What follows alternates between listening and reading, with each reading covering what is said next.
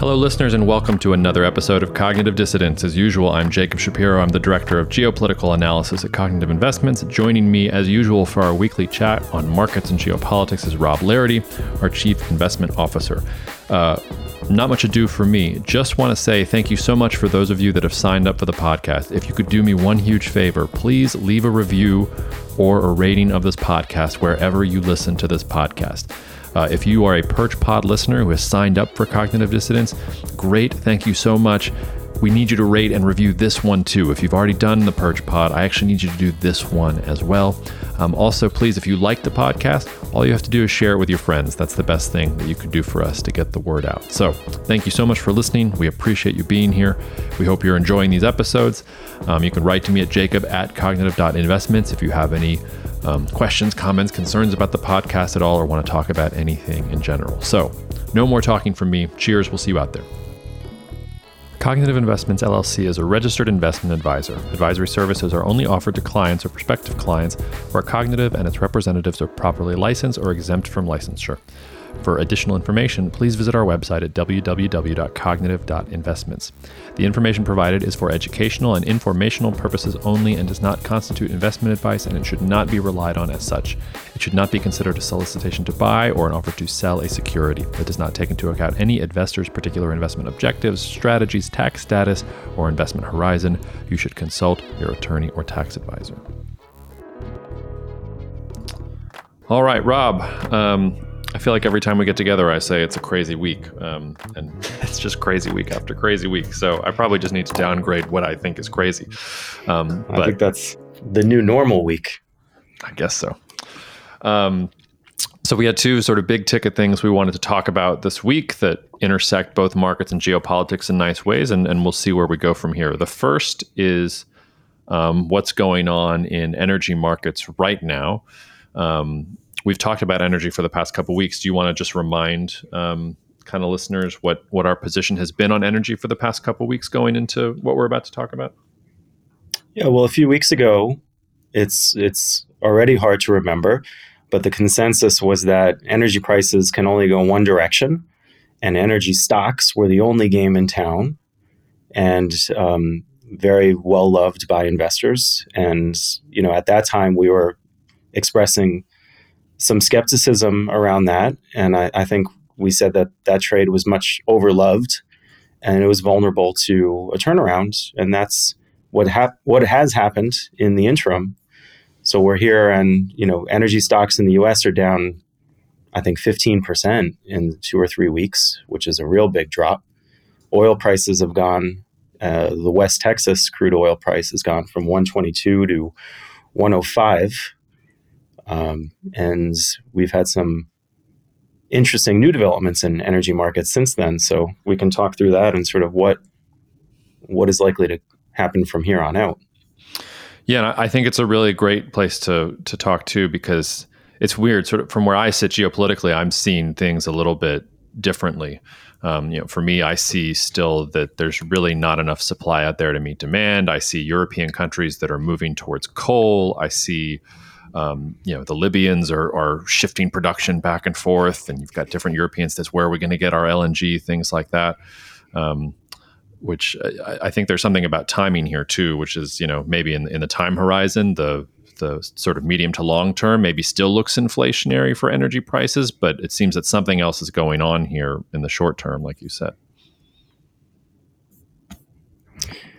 Yeah, the thing about energy that's always so interesting and so always so hard to wrap your hands around is it's so dependent on the second derivative of change. So today, we're just looking at the demand side. Two anecdotes that are popping out for us are, I don't know if you remember, but a few weeks ago or a month ago, I mentioned one of our contacts in our network runs a network of Airbnbs in an eastern city, very high-end Airbnbs. And I just received an email from him 30 minutes ago saying that he's been slashing pricing on his Airbnbs. Remember, this is the same contact who said he thought his business would be up 75% versus 2019. So that's a big change. And you can see that there's other data coming out on hotel demand and travel demand where suddenly this sort of demand response to higher gasoline prices, it appears to be flowing through. And, on the Airbnb side, it's more than just gas. There's a lot of factors in there, including just sentiment, desire to travel, how higher end consumers are feeling, because Airbnb customers in urban areas are wealthier people on average. So you're starting to see some of the wealth effect probably flow through as people's portfolios get whacked. So that is happening very quickly and very recently, and that's moving in the wrong direction for energy demand. The other anecdote that we're hearing is, we do a lot of field research, as we've mentioned elsewhere.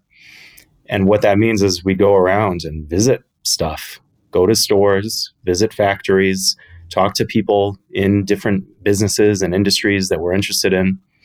And right now, one of our colleagues is visiting Home Depots and has been told that there's been a real marked change in sentiment and demand among customers. It's been crickets, essentially. And usually this time of year, it's not crickets. Memorial Day and the period around that, as people are gearing up for summer, is seasonally a pretty good period for big ticket home items and demand for those sorts of goods.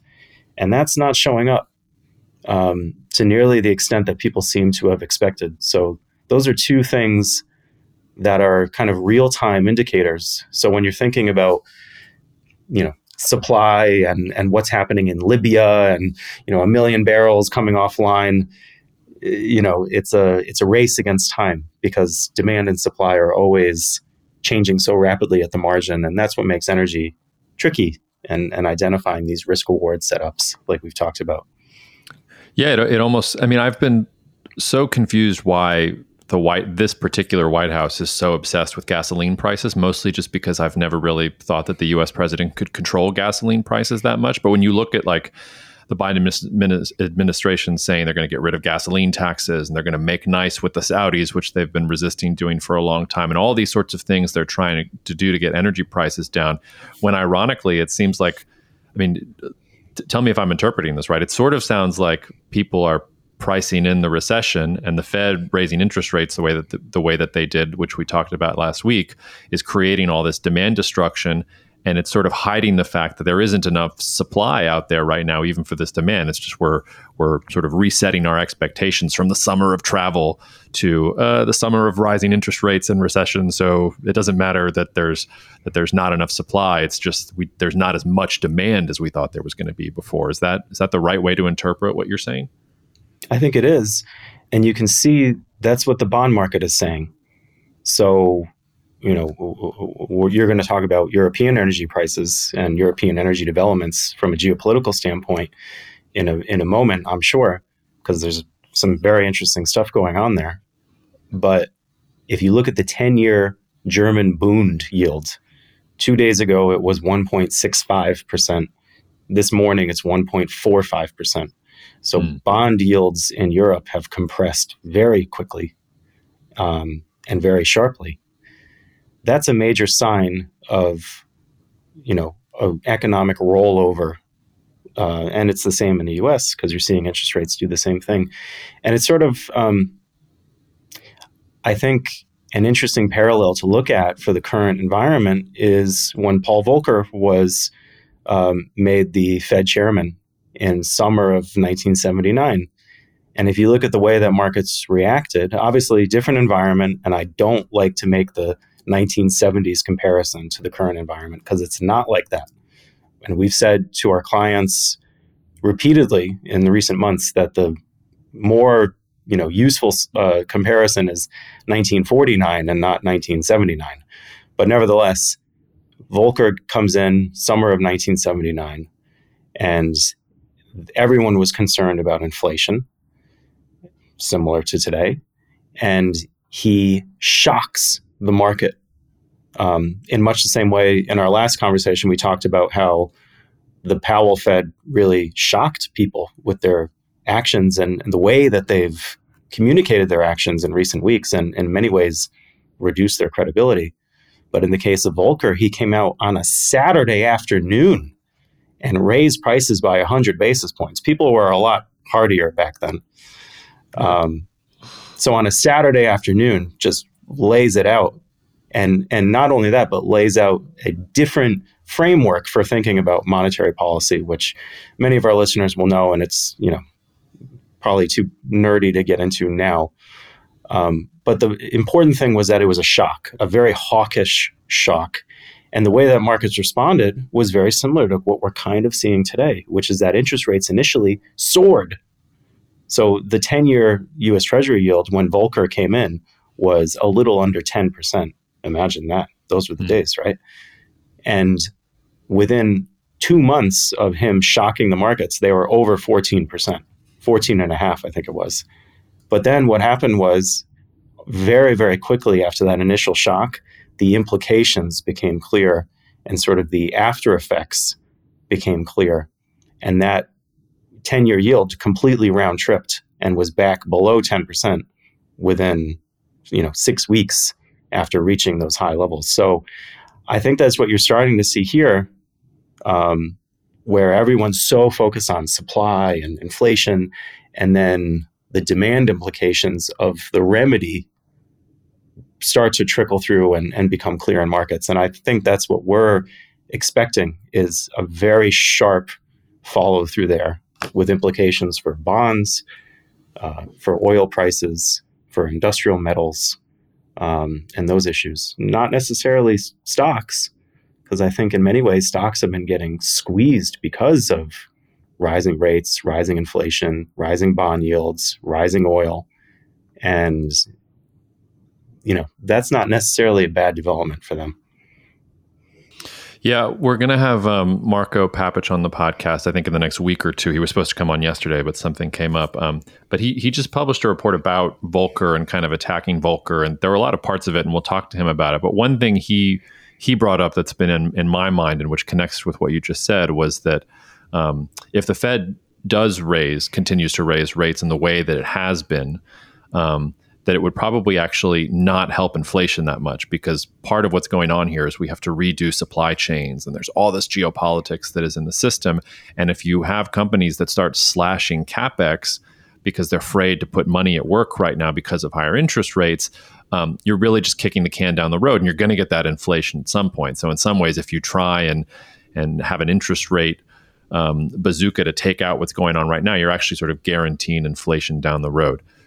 Do you find that argument convincing? I also know that, we've talked in the last couple of weeks that there does seem to be this divergence between sort of normal consumer sentiment. Maybe people aren't buying the washer dryer at Home Depot, but it doesn't look like U.S. companies are actually slashing CapEx right now. It seems like they're sort of looking through it. So I just wonder how you react to that and what you think about inflation in the context of what you just brought up about interest rates. Well, there's a lot of moving parts, and it's hard to give a very simple answer. I think Marco is right in some ways. I think that underplays the importance of interest rates on demand. So one of the things that we've talked about in our recent webinars for clients, and I think in this context also, is this notion that companies are still investing. Companies are still laying out CapEx. They're still building out warehouse networks and e-commerce capabilities. And a lot of these sort of technological revolutions that are reaching critical mass in the maturity stage are spurring them into investing, even if they're not confident about, the inflationary environment, the demand environment, those sorts of things. So that is inflationary. And I think Marco is right that those things have to happen. Those investments are good for the economy. They're good for society. They are, to some extent, inflationary. But when you look at what's really driving inflation, and I think this is why being on the ground is so essential, because, we're in stores, we're literally watching people buy stuff. And that's invaluable in terms of just getting a feel for things. And there's no question that the fiscal stimulus that's flowed through the economy has been just mind-bogglingly huge. and it's still flowing through. So one of the people in our network I was speaking with last week, he's an expert in affordable housing development. And he was talking to me, he's here in Massachusetts, and he said, well, we're just looking around for anything we can build because we have so much money that we haven't spent yet from the stimulus that it's just sitting there and we need to spend it on something. So we're just, doing any projects. Like, we don't care what the returns are. We just have to spend the money. God, and that makes me want to light myself on fire. It's pretty depressing if you're a fan of efficiency. But there's so much of that. And that is interest rate driven. We mentioned the Airbnb thing and the wealth effect. That's real. And that's very much driven by interest rates. And of course, the big one is housing. So right now, housing has been red hot, and it's still been red hot on pricing.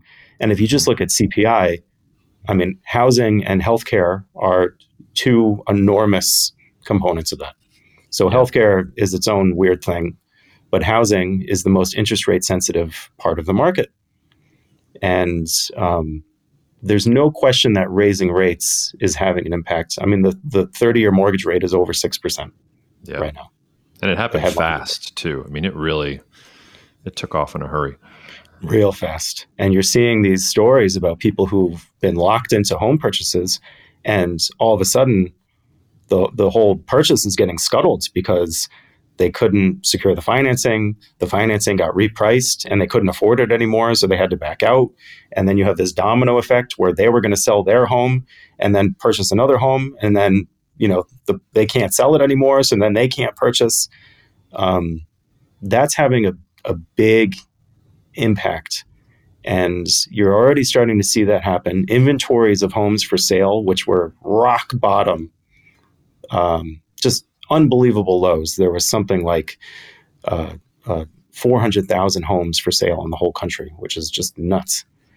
That's coming off the lows, and it's coming off fast as people unload and as demand falls off because people can't afford. So that's going to have a price impact. The number of multifamily homes that are under construction in the United States is at its highest level since 1973 right now. Multifamily apartments, I mean. And in 1973, that's when the baby boomers were all leaving their parents' homes and getting their first jobs and having to move into cities. So that gives some perspective about how much supply is coming onto this market. And I can tell you, I don't know what it's like in New Orleans right now. I know in Texas, it's still bananas. But here in, the Boston area, I've never seen so many multifamily buildings under construction.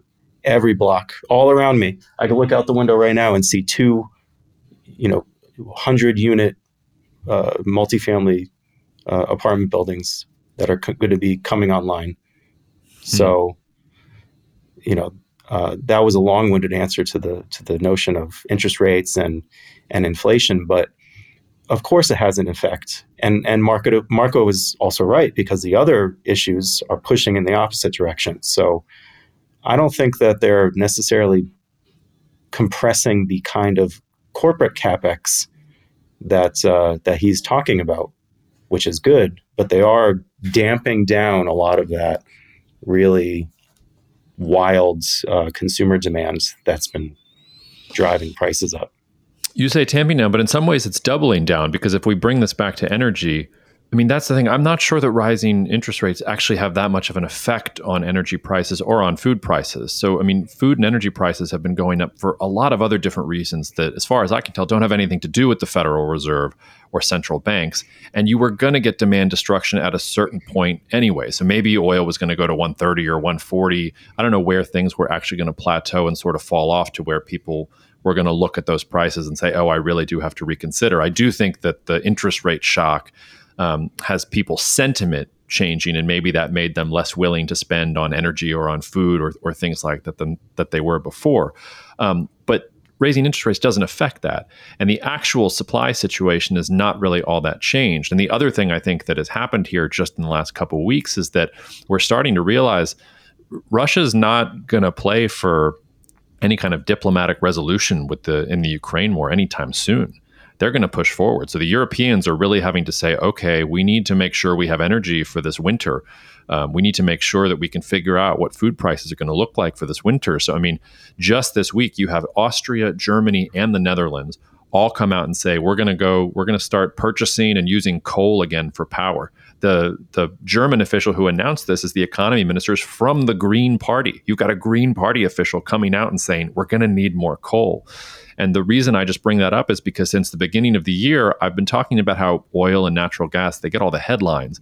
But coal is the one where a lot of countries, especially in Asia, still use coal as a primary source of electricity production, power production. We had some brownouts in India and China last year because people were switching to coal a little bit, and that's in the context of no Russia-Ukraine war. And I'm a little nervous what happens as we get towards the end of the year here, because if the richer Europeans are going to get in on the coal market and they're going to start buying up supplies, then prices are going to go up. Then Asian countries are looking where, then it's more pressure on LNG. You sort of get this spinning top to where maybe you'll get this plateau and pullback from a consumer standpoint, but at some point, probably the energy situation is going to squeeze again. And that's not even talking about the shutdown at Freeport. That's assuming there are no hurricanes that knock off U.S. production or no other black swans or weather events that we're not thinking about. So where I'm sitting, it's like I'm watching an accident in slow motion. Like I'm watching the energy pull back, and I understand why it is because there's less demand, but it's like all those things that drove energy up in the first place are still there and still lurking. And as soon as demand kicks back on because China's rolling again or because the Fed realizes it hiked too fast, I don't know. It seems like if you get even a subtle change in sentiment that's more positive, we're going to be back in high energy price land. Yeah, I think that's right. The underlying longer-term story on energy is bullish. There's no question about that. I think the volatility of the road from here to there is going to be much higher than people expect and much higher than we're used to. Because again, it's those second derivative little changes. Look at 2008. Look at mid-2008. How much oil, for example, just absolutely soared on relatively small changes in supply and demand, and then how it absolutely collapsed in the other direction on relatively small changes. And that's going to be the norm. Using that 1948 comparison again, the word of the day was volatility, enormous volatility. And it wasn't just in the US, that was a global thing. Japan had hyperinflation in 1948, runaway hyperinflation. People were afraid of having enough to eat. And look how quickly that turned around. I think that's the environment that we're living through. So being tactical and sort of fading the moves, I think, is generally the approach you want to take, rather than, I think you have to have these long-term theses, these long-term fundamental views, which we do. But then from a tactical standpoint, don't, if the price goes up 30%, don't start getting all, here's the super cycle, because it's inevitably going to smack you in the face. And then when it drops, I would not be surprised, as we were talking about, before, if crude oil went back to $75 before it goes to $150, and similar with coal and similar energy commodities, because that's how quickly things are changing, and demand and supply are responding, or lack of supply, I should say. Yeah. Anything else to say on energy before we turn to Hong Kong, or did we hit it all? I think we hit it all. I'd be curious to know if you have any strictly geopolitical thoughts about Nord Stream and Russia and Germany's announcement of their plan today. But if there's nothing very interesting beyond the headlines, we can go on to Hong Kong. I don't have a ton to say there, just to say that, Nord Stream 2 is done. I don't think that's ever going to happen again. And I think one thing the Russians have underestimated is that they still think the Europeans are going to come around and start importing Russian natural gas and Russian oil again at scale, and that they just need to put more pressure on Europe to do so. I just wrote about this in the SITREP for this week. The really disturbing thing Russia's been doing this week is all the news about Kaliningrad, which scares me way more than anything else that has happened in the Russia-Ukraine war from a sort of global stability perspective, because now we're talking about Russia fooling around with NATO states and real military threats that all sides have sort of prepared for. I think the Russians are trying to create that pressure so that the European Union just comes back and cries uncle and says, all right, we're just going to have to deal with the Russians for the next couple of years. I think the Russians are wrong about that. I think the Europeans are going to transition away from Russian oil and natural gas as quickly as they can. Some countries are going to do it faster than others. I've been immensely impressed with the Italians. We don't normally think of the Italians as great strategic thinkers, but they've doubled their imports from Algeria. They're running around Africa, sourcing all sorts of new deals. They're holding off on declaring an energy emergency because they've been able to source other energy. I was reading about Poland just this morning. We talk about Nord Stream 2. They've been building a Baltic Sea pipeline that's supposed to connect them to Norway for the last couple of years, and it's going to come online in October. That's probably one of the reasons the Russians decided to play around with Poland, because they know that Poland doesn't need Russia in the long term. Poland's actually prepared for some of the things that are happening. So the real question is Germany. And I think Germany is starting to wake up to the fact that it's going to have to make some changes, but it's not advanced enough yet. When the German economy minister starts talking about more than coal and starts talking about what they need to do to extend the life of nuclear plants and build new nuclear plants, then I'll know that there's been that paradigm shift in Germany yet. So I think we're heading in that direction. I don't think we're there yet. In the meantime, Russia's trying to put pressure on those European countries to import more while the Europeans are running around trying to find energy wherever they can elsewhere in the world. And I guess that's just the last thing I would say about that. The Europeans are very wealthy and they're used to a certain standard of life. That doesn't necessarily mean they're weak and that they're going to compromise with Russia. What it does mean is that if you've got European nations that are competing in global energy markets now for things that they weren't competing for before, those prices are going to go up and the Europeans are going to be able to buy before some of the other countries that depend on these things. So when you look around the world and you see Pakistan having fuel crises, or the small country of the week this week for me that's having fuel shortages was Laos. If you look around the world and you see these little pressure points, it's because you're getting the third and fourth derivatives where, okay, you've got more Europeans running around in the market. They're going to take what the supplies that somebody else was buying. The Europeans are probably going to be able to get their hands on the energy, but what about all these other countries that maybe can't sort of afford the same prices? So that's trying to figure out how all those things are linking together from what's happening in Eastern Europe, to me, is sort of the big geopolitical puzzle piece of all this.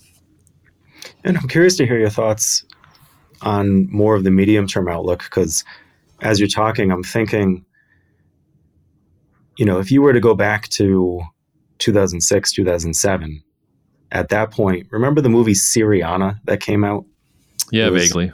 Yeah, it looked great. It was kind of a crap movie. But it was all about how, it was a Hollywood film about how we're in hock to Middle Eastern oil and, it corrupts us morally and et cetera.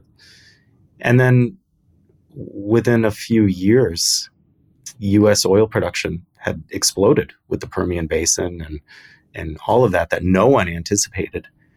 And I just wonder, it's really striking. My wife's family's from the south of France, as you know, and they're, very environmentally oriented people, and they're Mélenchon voters, and, that's a big thing for them. And right now they're terrified of what's happening with Russia. And Julia tells me, I talked to my mom. She's going on about, Russia again. And, really they're scared and what's going on with the energy. And I just find that very striking. How, you mentioned when you see the German policymakers pushing for nuclear restarts, that'll be the real catalyst. But how much of a push does that take if you're really, truly threatened? And how quickly can we see those supply chains shift? And how long before the U.S. institutes a strategic plan to boost natural gas production 50% in 2 years, or a strategic plan out of the U.S.? Or do you feel okay? Or We used to do stuff like that, didn't we? Sort of. I mean, one of our great strengths and weaknesses is that we've always been we sort of let the markets do what they're going to do, for better and for worse.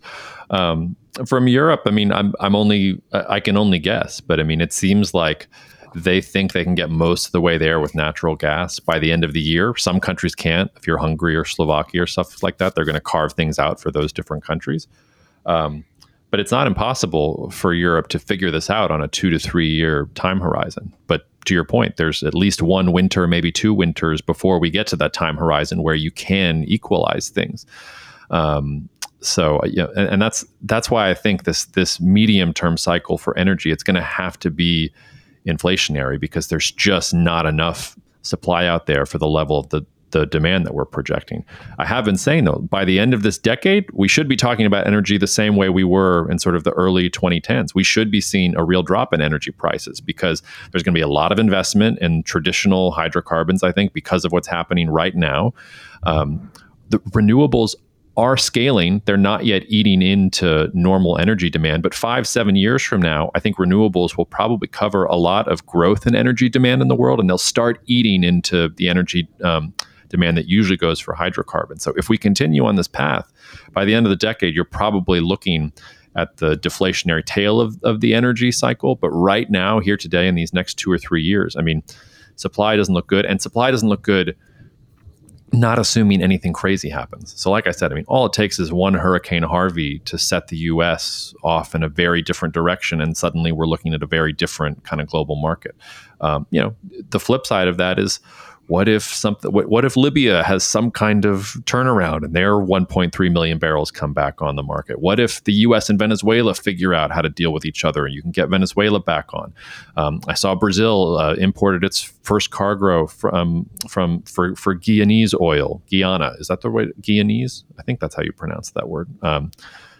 ExxonMobil's been describing the oil that they found in Guyana as like a fairy tale size discovery. So like there is supply out there in certain areas, and like I said, but I think longer term it's going to be okay. But that short time horizon, there's not a lot we can say in the next 6 to 12 months that should make you feel good. Hong Kong. Hong Kong. All right, energy to Hong Kong. I didn't know anything about the Hong Kong dollar going into this week. You were actually the one that flagged it to me. What did you see that made your eyebrows stand up with the Hong Kong dollar? Well, the thing that I found very striking is, so the Hong Kong dollar, for those who don't know, is pegged to the US dollar at 7.75 Hong Kong dollars per US dollar, with a moderate band. And that peg has been in place for a very long time. You can talk about the history around that, because I think it's a really interesting story, which I didn't really know until you told me. But the thing that's happening that's very interesting is, one of the themes that we've talked about, because we released the geopolitics and investing paper, and we talked about this notion of, during a period of globalization, you get synchronized policy, synchronized macro cycles across different regions. And now that's completely broken down.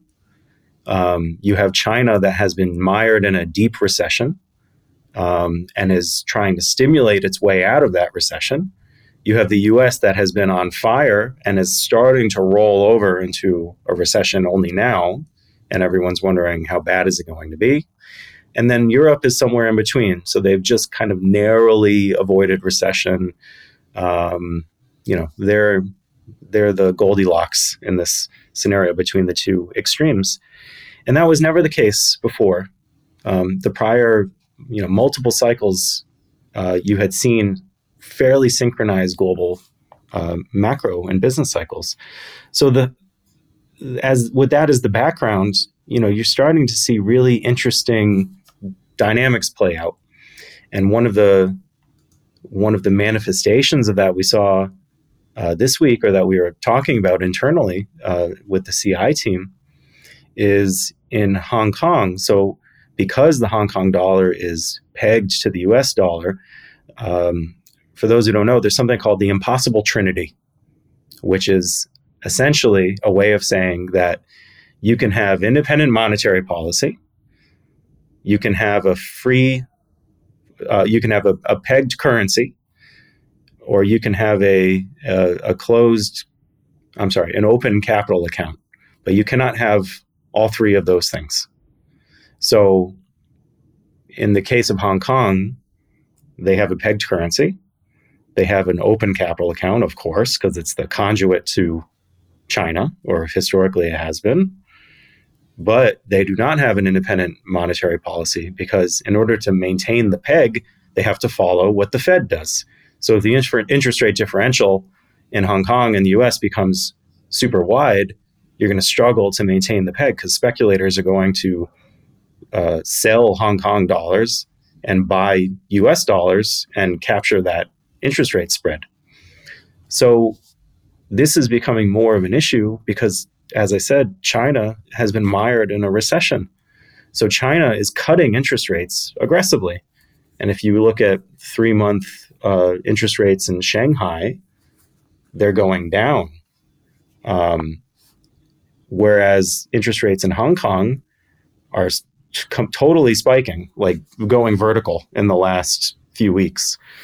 And that's creating this strain on the system where the Hong Kong Monetary Authority is having to intervene more directly to defend the peg and maintain, things in the face of that difference. And the reason why it's important is because Hong Kong needs Chinese monetary policy because Hong Kong is part of China, essentially, and its conditions are Chinese conditions. It needs stimulus right now. It doesn't need to be throttled with high monetary policy.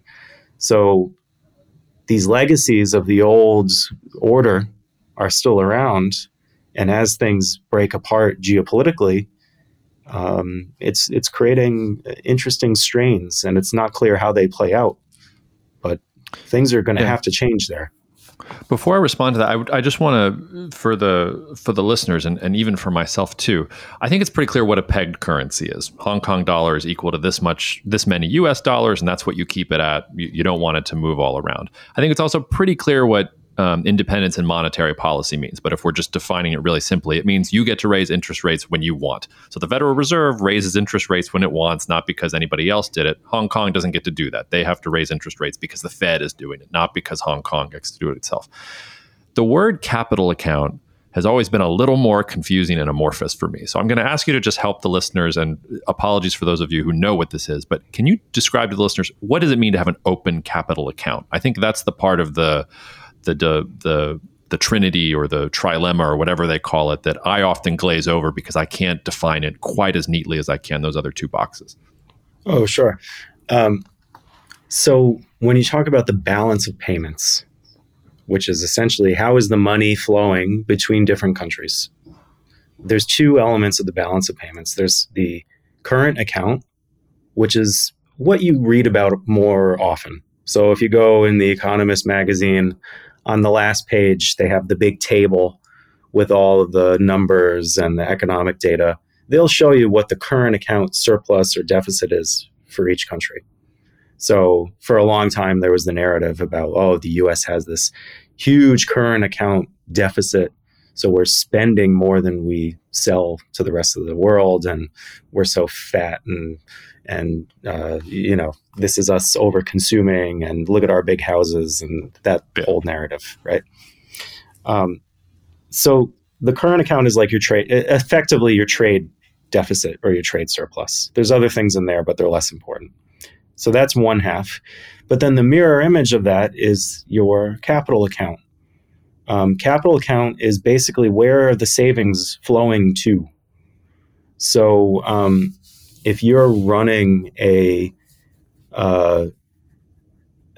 trade, so the United States, for example, we're running a trade deficit, a huge trade deficit, especially right now. But the necessary corollary to that is we're running a huge capital surplus, which means capital from other parts of the world is flowing into the US like a fire hose.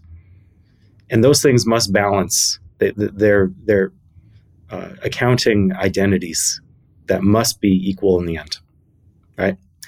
So The US is like that because we have famously open capital markets. It's very easy to invest in the US. You can go buy treasury bonds anywhere in the world. And that's, having an open capital account. If your capital account is closed, you're much more constrained in what you can do, because it means that you can't just go, like, for example, you can't go to North Korea and buy, Kim Jong-un faced sovereign debt. That's just not an option. They don't have an open capital account. And, there's various shades of that. But that's the general idea, is if you want money flowing in and out of your country freely, that's having an open capital account, and vice versa. Does that make sense? No, that's perfect. Why would you want a closed capital account? Well, that's a long conversation and a real tricky one. Mostly because you don't want your own capital going away, not because you don't want capital coming in. So we've talked about this in the case of Turkey. Turkey's an interesting example because they're desperate to keep capital in the country. They do not want Turkish capital flowing out, people, buying dollars and speculating and trying to have capital flight. So that's the biggest reason. There's also national security and sovereignty reasons that come into it in certain cases. So, like, I'm trying to think of a good example. Nazi Germany is a famous case of a place where the capital account was just completely shut down. So, Weimar Germany had a very open capital account. U.S. investors famously accumulated tons of German bonds in the 1920s, and it financed municipal swimming pools and all this stuff that turned out to be a disaster. And then when the Nazis came into power, they closed down the capital account and very, very tightly controlled any foreign currency earnings or foreign currency flows that were coming in, because they wanted to take all of that and put it into arms and tanks and planes. Mm-hmm. So there's political reasons, but mostly it's to keep your own people from getting the money out. Gotcha. Well, that's a really great segue into why the Hong Kong dollar and the US dollar is pegged, because they've been pegged since 1983. And the only reason they were pegged was because the British were trying to negotiate a renewal of their lease over Hong Kong. And we can talk about that if you want to. There's a bunch of interesting history there as well. And when they started negotiating in 1983, the Chinese basically said, no, we're not renewing the lease. We're powerful enough. We're going to take Hong Kong back for ourselves. Our century and a half of humiliation is over. Thank you. And don't let the door hit you on the way out. Eventually, they come to an agreement, and one country, two systems, and everything gets smoothed over. But that moment of tension between Thatcher and Deng Xiaoping, markets reacted really negatively to that. And the Hong Kong dollar just starts plummeting, almost loses half of its value. And the way that Hong Kong stopped the bleeding was they said, okay, we're going to peg this to the US dollar to improve investor sentiment. So in some sense, they sacrificed that independence or that self-sufficiency, because if they had kept it going, it wasn't clear how far the Hong Kong dollar was going to go, because nobody had confidence, because they thought, oh my God, China's just going to kind of take this over. The flip side of this is that literally the next year is when China's reform and opening up really kicks into gear, because Deng Xiaoping comes out and says, okay, there's now going to be 14 special economic zones in China, and all of you please come and build factories and invest. And as long as you're in these special economic zones, you don't have to worry about the rest. You're not going to be in communist China. We want the money flowing in from that point of view. We just want to be able to control it in these specific zones, and you're off to the races. And you get this symbiotic relationship where Hong Kong becomes the conduit into mainland China. A lot of Hong Kong's manufacturing expertise and things like that goes to China. Hong Kong becomes this financial center. It also becomes the place where countries like the US and European countries feel like they can invest in Hong Kong, and there's some reliability or stability there, and it's access to the Chinese market. And I've been going back and forth on this because, on the one hand, if we're in a multipolar geopolitical environment, you can see how that geopolitical relationship doesn't work anymore, because China is going to want to be able to control Hong Kong. China's been amassing more control over Hong Kong in recent years and curtailing its political independence. There's no reason that China should be stuck with one of its most important cities having a US dollar peg. You probably want that for yourself, or you want to have more Chinese sovereignty over that issue. At the same time, though, if we're moving towards a multipolar world, it's actually probably going to be important to have those sorts of conduits where different countries can have access to another country without actually being in the country. The whole point of having an entrepot like Hong Kong is because you don't feel safe in the actual country. There are economic reasons to be in that country, but for political reasons, you can't actually be in that country. So you want these kind of go-betweens and in-betweens and things like that.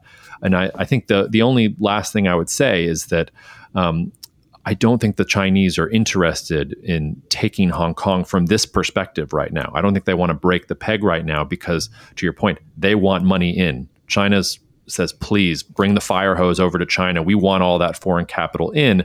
That's the one area where they're probably not going to mess around with things. But like with Taiwan, eventually they probably want to control that. And they want to be talking about the renminbi in Hong Kong, not the Hong Kong dollar. That seems like it's going to be a ways off. But I think that's why people start sniffing around the edges of this, because they see this divergence between Hong Kong policy and China policy, and they think, oh, the Hong Kong dollar peg is going to break. And I think that's a little too simplistic, but you can see those geopolitical forces changing and conflicting with each other underneath the surface. There's also many variations in between that you can do. I was thinking about this yesterday. You don't necessarily need to break the peg. You can introduce a secondary exchange rate, or you introduce the renminbi for certain types of transactions or for certain parts of the economy and not others. That's fairly common, where you have, dual exchange rates or exchange rates with three different tracks. You might see something like that. But I'm curious to know, Jacob, what you think about Hong Kong just as an entity, because it does seem that a lot of countries, especially China, who are, having very kind of sovereign policies in terms of self-sufficiency and technology standards and rule of law, obviously, which is viewed as very different, that it's in their interest to have a Hong Kong, to be like, almost like, when you're going into a clean room and they have the little room in between where you go in and you can hose off, something like that. But is that viable, given that the facts on the ground are so well known, given what they've done in Hong Kong in recent years? Like, is Hong Kong viewed as sufficiently different or safe from Chinese jurisdiction or Chinese laws in the same way that it was, where it's even effective anymore? I think it was until 2020. And then China pushed through that national security reform, if we're going to use the euphemism. And it was no longer considered that way. And you know that because the United States, under President Donald Trump, then got rid of all the exclusions and exemptions that were there for Hong Kong. Until 2020, the United States legally treated Hong Kong like a different entity than it did mainland China. It doesn't anymore. The other part of your question, though, is, it's actually not, it was never good for China to have a Hong Kong in some sense. We have to understand that, like, Hong Kong, Macau, Taiwan, these are not places that were part of Chinese civilization going back all the way to the Han dynasties or the thousands of years ago when people talk about the long stretch of Chinese history. The reason Hong Kong exists is because the British were trying to sell opium into China in the early 1800s. The Chinese said, we don't want your opium here. They confiscated a lot of the opium. They were arresting British tradesmen who wouldn't sign guarantees that they weren't going to trade opium there. And so what the British traders did was, first they went to Macau, and then they went to Hong Kong, which was basically a deserted, rock-filled island. And that was their main place where they started up their opium trade into China. And then you get the Opium Wars, and Britain has this position there in Hong Kong, and it uses it as its own sort of personal foray into China while having sovereign territory that belongs to it. It leased it, of course, but it was basically British territory. All of which is to say that having that kind of foreign capital or foreign influence in a place like Hong Kong, it was never good for China. China was able to make it work for itself in the 1980s and 1990s as a useful conduit. But it would be like saying, would it be good for the United States if China controlled the city of Miami? Or that somebody else controlled the city of Miami. Well, no, in a perfect world, the United States would like sovereignty over all of its cities. China's the same way. It would like sovereignty over all of its cities. If they want people to bring their capital to China, but why not? You should be able to go to any Chinese city and trust the law there. Hong Kong shouldn't have a special status. So I think that Hong Kong was useful to the Chinese in their reform and opening up phase. But if China's going to be the power that it wants to be, you can't have these sort of exceptions on the periphery, because you can just build special economic zones, or you can have certain rules within the Chinese system that do that and not be forced to inherit these really colonial leftovers that force, in this case, Hong Kong into monetary policy that doesn't make any sense for Hong Kong, or from China's perspective, that doesn't make sense. So for the record, I'm not expressing my political view there. I'm trying to put myself in the head of a Chinese decision maker. But I think that's what they would think. I think they would say, look, we'll use Hong Kong to our advantage, but it's not like it pays for us to have this be anything but a Chinese city. Eventually, we want this to be a Chinese city, and we want the rest of the world. It doesn't matter whether it's Hong Kong or Shanghai or Beijing. We want the world's money in China, and we want them to trust China enough that they'll invest in China. And that's a lot of what the regulatory reforms that China's doing right now are supposed to impose.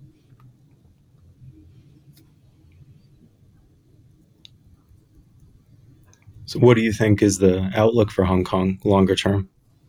Is it going to fade into obscurity? Yeah, I hate saying this, and people who love Hong Kong, and I get why people love Hong Kong. It's been, 10 or 15 years since I was there, and that wasn't even its heyday. I mean, like, Hong Kong was a really cool place. There's a reason, like, every single futurist dystopian novel or movie features some kind of place that looks basically like Hong Kong. It's like it was a place of imagination and East meets West and all sorts of things. But I think that period is mostly over. I mean, like, China's taking back Hong Kong. It started with the national security law. It's still a financial center, and there's still a lot of leftover things and a lot of interesting things, but the world is changing, and Hong Kong was always going to eventually revert back to China, and it is. But, I'm sort of reminded, I lived in Austin for over 10 years. And I remember when I got to Austin, it was kind of crunchy. And, they were on East 6th. You didn't have to pay to park. Actually, you sort of had to watch your back when you were walking down East 6th to go to the cool hipster bars and stuff like that. And now it's been overrun by a bunch of tech bros, and everything is more expensive, and you don't have to watch your back on East 6th Street anymore, except from somebody that's going to tow your car because you didn't pay the exorbitant parking fees and things like that. I'm not going to sit here and lament the loss of Austin. Like, Austin changed. It became a different kind of city. That's what growth is. Hong Kong is going to become a different type of city. It is not going to be that cool entrepot place where East meets West, and it's both things at the same time. It's going to become increasingly more Chinese. For better and for worse. So I think that's its future kind of going forward. Anyone who's listening to this and becoming interested in Hong Kong, just a plug, there's a wonderful photographer who is quite famous. I'm sure most people will know him, named Michael Wolff, who has, do you know Michael Wolff, Jacob? Yeah, a little bit, not enough. He has, it's worth looking up. He has some wonderful photography of Hong Kong, where he essentially turns the skyscrapers into essentially, patterns. I can't describe it well, but it's really, really great stuff. And he died in 2020. And I remember thinking at the time, this was as a lot of the changes that you just referred to were taking place, that it's funny, you see these little signs of things that are landmarks for change. And I think that was a landmark, because he was very much a chronicler of old Hong Kong and that sort of entrepot mentality and legacy. So worth checking out for those who are interested in photography and visual arts. For sure. The other funny thing is, like, probably if China grows the way that it wants to grow, you're probably going to see China doing this to other places in the world, because China's going to want bases around the world or places in the world where it can exert its own influence or economic center of gravity, whether it's in Africa or Southeast Asia or even in Latin America. So maybe we'll get another version of Hong Kong somewhere else in the world. There will always be a need, I think, for these types of places. It's just that if China's going to get stronger, Hong Kong is going to be part of China itself. The place where those in-between zones are going to be is probably going to change. It's why I think Singapore is really the one that is probably going to take over a lot of that feeling from Hong Kong, because it really is in between. It isn't beholden to anyone. It can have that sort of independence from all different sides and isn't seen as a threat maybe to any single power there. So I think that's really intriguing what you just said. How plausibly would that play out? Like, how does a new Hong Kong emerge? Elaborate on that. Well, I just came up with that on the fly, so let's see if I can develop it a little bit. No, I mean, imagine that. I don't know. This is probably going to be a ludicrous example, but imagine that China, needs access to South Africa or something like that, or let's call it Mozambique, and they want access to all the energy there and the food there, and they're going to make that also a major export market for them, and they don't need to be there proper, but they want to be in an island nearby. Maybe they take over one little island, or they lease it from that country, and that becomes part of China, and there's Chinese law there, or it's some in-between zone, and then you get this, sort of area that's going to be both of them. I mean, it's that sort of. It would be that sort of thing. Like Hong Kong existed because you had a declining power, and then you had rising powers that wanted access to that market. And those rising powers didn't want to be in the declining power because it was too unstable or it wasn't tenable. So they just, picked an outpost nearby and basically used it as their own territory. I think you can see that happening. And it's not just China. I'm sure India will have things like that. The UAE is talking about building a base in Sudan this week. I mean, like you can see those. We were just talking about Turkey. Turkey's building bases all over the Horn of Africa. It's involved in Libya and things like that. There are all sorts of little in-between places like that where you'll see countries, I think, try and build their own, build their influence. Will it be like Hong Kong, where you really do get basically a British system on an island halfway across the world? I don't know. That was a pretty unique set of circumstances. But those types of things, yeah, I think you're probably going to get a new cycle of those sorts of things. And it's not just going to be the US. It's going to be different countries doing it in different parts of the world. Kind of like charter cities in some ways. A little bit. With all my free time, I keep on saying I'm going to write a book about the rise of the city state in the 21st century. So at some point I'll do that. But I mean, that's another example. I mean, like when you think about the great city states of the world, it usually happens at these multipolar moments where you need these global trade outposts. It's one of the reasons we're bullish on Turkey, because this is what Istanbul usually functions as. So ironically, like in these phases where you have these different systems and these different political rivalries, you need those places that are just about commerce, where people can actually come together and rub shoulders against each other. So, Well, on that note, anything else before we say goodbye to the listeners, Rob? I don't think so. Another normal week in the world, in the markets. Yeah, normal is relative. As always, folks, you can write to us. I'm Jacob at cognitive.investments. You can write to me about how I'm wrong about the Hong Kong dollar or all my crazy ideas on this podcast.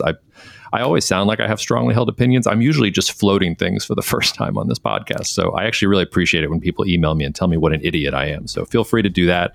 And Rob is Rob at cognitive.investments. And we will see you next week.